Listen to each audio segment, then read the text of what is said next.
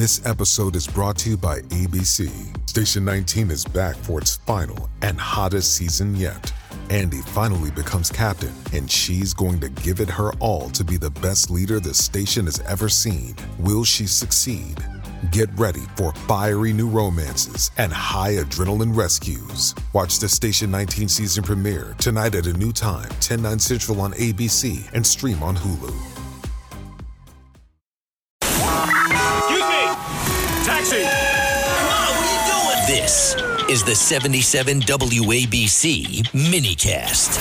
And tonight on The Rita Cosby Show, President Biden goes back to his old tactic. Remember when it was like fire and brimstone? It was right before the midterm elections. And he did what I describe as the Darth Vader speech. Remember, it had like the red walls and the two Marines standing there. And he was saying, MAGA Republicans are a threat to the Republic.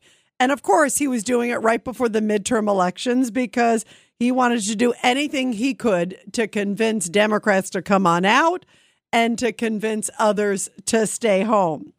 And he is such a phony baloney because he always starts these speeches. You know he's going to go there because the election is coming up. He sees his numbers slipping in the polls. I just gave you some of the new numbers before about how well Trump has done after that last debate, which didn't get great ratings, and he clearly is doing better and better. They can't believe he's still standing. Now they keep doing these trials and all these other things. And Biden now is losing to Trump in some polls. And others he's tied, and they don't like it. They can't stand it. They're worried. They should be worried because Biden is fumbling and bumbling all over the place. And so here he is. He's in Arizona, and he starts it with, I'm the president who's the unifier. I'm the nice man. I'm the this. And this is why you know he was about to come out swinging. But take a listen to sort of the false illusion of the start from the unifier and King. I was able to get the infrastructure bill passed. It's over $1 trillion. The majority of it so far has gone to red states who didn't vote for me. Because I represent all of, no, I'm serious. I represent all Americans. Wherever the need is. And I believe every president should be a president for all Americans. So he was only, I think it was about an hour and a half or so away from the border. Somehow he doesn't make it to the border of Arizona, which right now is getting overwhelmed by migrants, as is New York, as is so many other places. Somehow he couldn't make it to the border, but he could make it to deliver the political nasty speech that a president who claims he's a president for all Americans never would do. But it always comes out right around election time. And, you know, first of all, this is what I'm sure they say in every Democratic fundraiser and all these little private dinners. This is, I'm sure, what he repeats behind closed doors.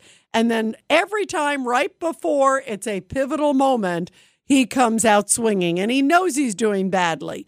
He knows that there's whispers, even in the Democratic Party, that want to get rid of him. So here he is trying to gin up the base and, of course, take aim at his favorite target, Donald Trump, because he can't run on his own record.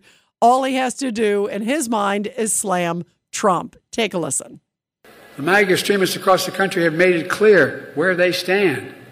So the challenge for the rest of America, for the majority of Americans, is to make clear where we stand. Do we still believe in the Constitution? Do we believe in the basic decency and respect? The whole country should honestly ask itself, and I mean it sincerely, what it wants and understand the threats to our democracy. Right. So he's the barometer of the Constitution. The guy who blocks everything tied to his son's investigation. The guy who is now pushing for, to take the guns away from everybody else, but not his son. The guy who wants red flag laws and all these other things stepped up, but don't worry about my son. I mean, give me a break. This is the biggest bunch of hogwash. And when we hear all the stuff about Garland and David Weiss, all the whistleblowers, right, he is the one who appreciates and validates the Constitution. and everybody else is just downright terrible. And because he's such a president of all the Constitution and of all Americans, that's why he's going to take a swipe at 50% of Americans and say, MAGA Republicans bad. And here's a little bit more of what he had to say, Mr. Nice Guy, our president of the United States.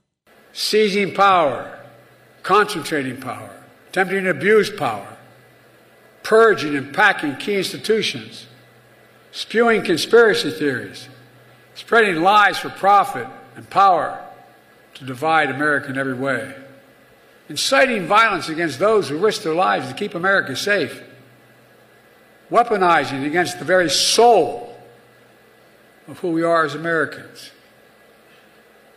This MAGA threat is a threat to the brick and mortar of our democratic institutions. But it's also a threat to the character of our nation.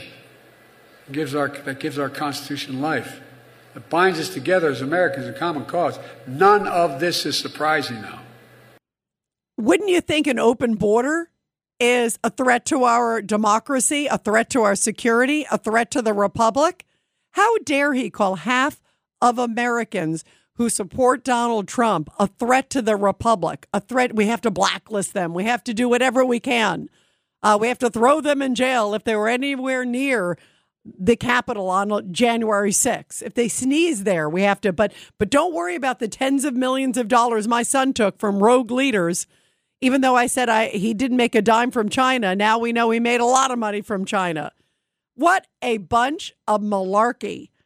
And the fact that he's now trying to be the moral arbiter, he has lost any sort of moral compass and moral standing after what we have learned about him in the last few years.